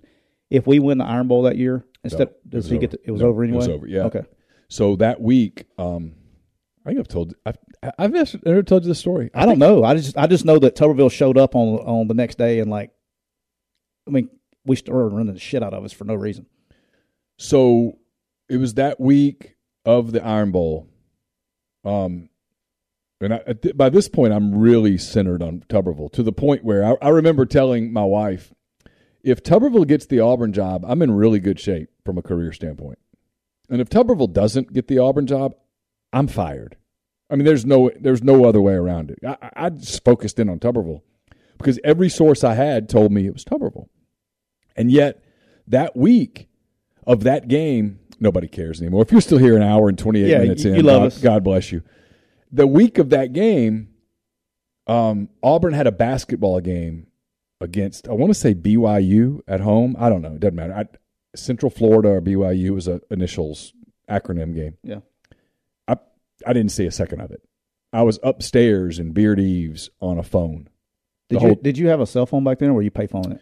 Had a cell phone, but it was one of those big, goofy phones. Did you have to buy it, or did the company buy it? I had to buy it, and they would reimburse me for calls, but you had to itemize the calls. It was a pain in the ass. And at that point, I didn't care. I didn't care if I lost money on this, because ultimately I had to be. It's almost like your story and your job was more important than your paycheck. Yes, absolutely. Yeah, and I knew that the Huntsville Times and the Birmingham News were writing about George O'Leary the next morning. Now, I had heard about his name. Yeah, I never heard Tuberville ever until he showed up. Well, they were writing about George O'Leary, and who at the time was the Georgia Tech head coach. Mm-hmm. And I just kept hitting walls on that. And so my boss is like, "Why are we not writing about O'Leary?" And I said, "Because I don't have that." "What do you have?" I said, "I have that it's Tuberville." And by now, I'm talking to Tuberville a lot. Who's denying it? But you can trust him by as far as you can throw him. Imagine he ran for Senate and is in Senate. Shocker. But anyway, I got some good Tuberville stories we'll tell on here after I drink some cat head. It was just a Bill Oliver. Oh yeah. So that week, Bill Oliver and I happened to be in the restroom at the same time in the football building, athletic building. Where you going, Neil? And he's literally standing at the urinal next to mine, and he goes, "I like you, Neil." And I said, "Well, thanks, Coach." I didn't know what to say to that. And he goes, "Hey, if I tell you something, can you keep this between us?" At this point, sure. Where you going, Neil? And he goes, "No." He goes, I'm going to announce my retirement. I'm not getting the job." And I said, "Okay." And he goes, "If you come talk to me on Friday at Legion Field, I'll give it to you." And I said, "Okay." And he goes, "You know who's getting it, don't you?" And I said, well, I think it's Tuberville. And he goes, it is. It's done. Wow. Yeah, we had no idea as players. We had heard George O'Leary. I think that was the only name I ever heard. I remember being in Chattanooga that week because we didn't win. The week of I remember watching Thanksgiving. The I remember watching the Egg Bowl was on Thursday. The Iron Bowl was the Saturday before the Egg Bowl. I was eating Thanksgiving with my parents and my aunt and my uncle, who now live in Memphis. And remember watching that game with them that night, late that night on Thanksgiving night before I went to Birmingham and for the game and the whole they asked him the whole pine box thing or whatever. Yeah, it was. they asked him. I can't remember the exact wording, but he had said on the because I had the paper sent me to Oxford for the Egg Bowl, and so I walked into the press box and I knew a lot of the Ole Miss writers and stuff. Obviously, and they're like, "Why are you here?" I'm like, "Are you kidding?" Like, am I? It was this weird week where I felt like I knew something that everybody else should know. Yeah, and they kind of did. Like, because you almost felt like you were missing it because you were the only one that knew on that. But pattern. I did look that day. I did look down, and like most of the Auburn beat was there, and I was like, "Oh, thank God!" At least if we're all wrong together, maybe that's going to mitigate just how bad I'm going to get fired. And but I knew it. And then on Friday morning, I got up and we drove back to Birmingham because I needed to get back on the phone. And like I remember, I talked to, I want to say it was Joe Panunzio. It might have been Eddie Gran. I mean, that's freaking. It does, but those guys were asking guys, man. Those guys were asking me, and I said, "Where's Tuberville?" And they said, "Oh, he's at Auburn." And I'm like, "Okay, well, he's not going." Anyway, I remember that. What was weird about that night I stumbled into, as I was writing Tuberville stuff, because I'm writing because Auburn's going to introduce him the next day, and I'm writing Tuberville stuff, and I stumbled into Ole Miss was going to hire Mike Cavan from SMU. I don't even know who that is. He ended up not getting it. There was like a fan revolt, and they ended up hiring David Cutcliffe. But it was a crazy day. Yeah, that's fascinating. That's funny that, as you're so, and that's pre-Twitter, all that stuff, internet. I mean, it's really pre-internet message boards and all that stuff. There's so many ways to get, there's so much shit thrown on the board right now. And so, usually somebody's right in today's world, but back then you had no idea. It's nuts. So, yeah, those were different days. Different freaking days, man. Yeah, it was. But, man, I always had so much respect for Bill Oliver. I've told you that before. I always so much liked him. And that year when he didn't have to be, because I was just a kid, man. I was a cub. How old were you? So what are you right now? 50 what? I was 28. So you're what? You're 5 years older than me, 6 years older than me? Yeah.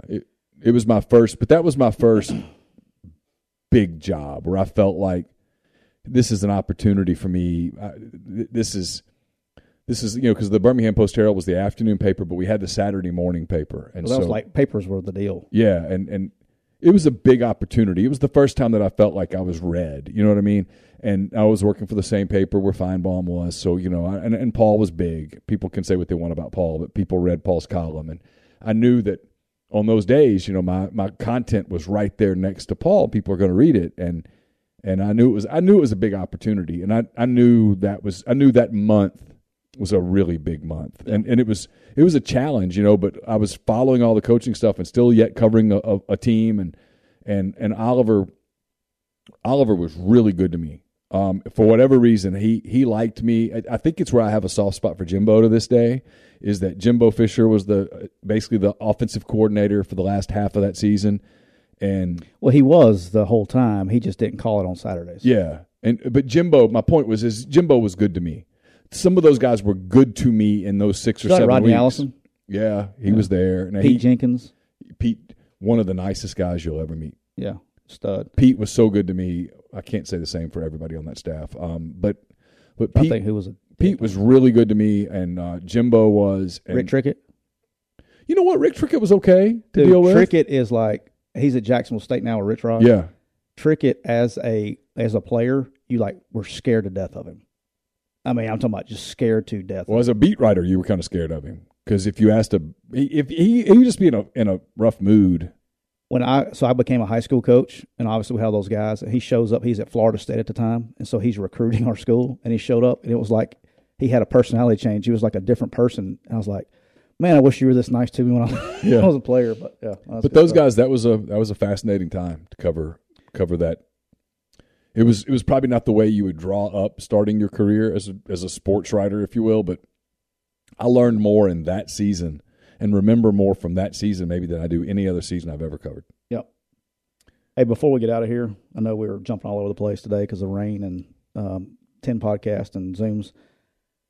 I know we got some people on here that are big fans. Joining the Sun Belt this year, the Southern Miss Golden Eagles. Oh, are they in this year? This year. That's right, they are. I saw that the other day. And I'm just telling because I see it on what I do for a living. Will's added a lot of talent to that roster. It's just a matter of time. He is evaluating his ass off.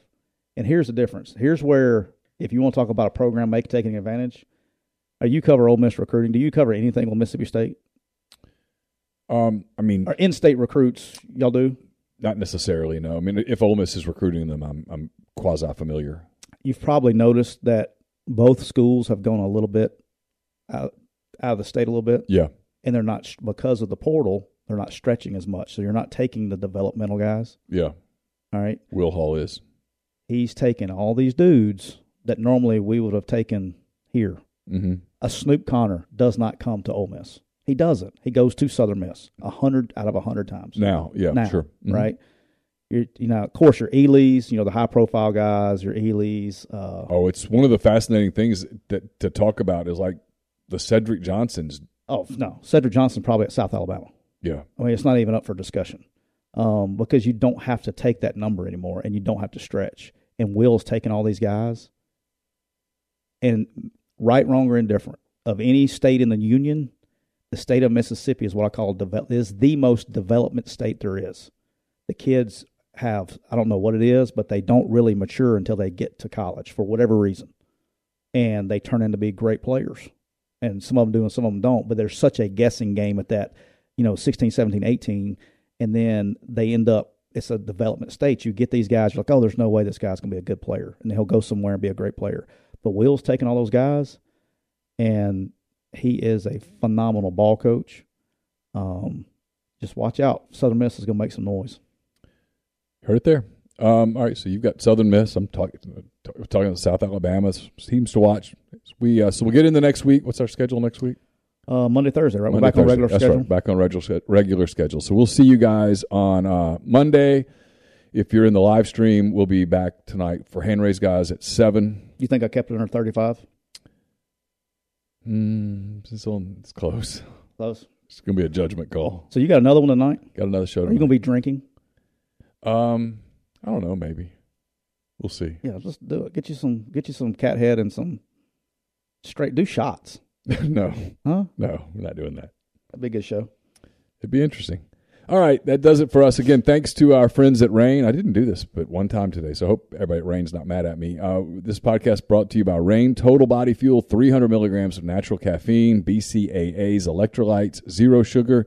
It's got what you need to push the limits, achieve your goals. Check them out on Instagram at Reign Body Fuel to learn more. We'll be back Monday with another edition of McCready and Siskey. Till then, have a great weekend. Thanks for hanging out with us. Thanks for listening. Do us a favor. Hit the like button. And subscribe. Subscribe. Tell a friend. Tell your friends. We have a good time. Stuff like that. And talk to you on Monday.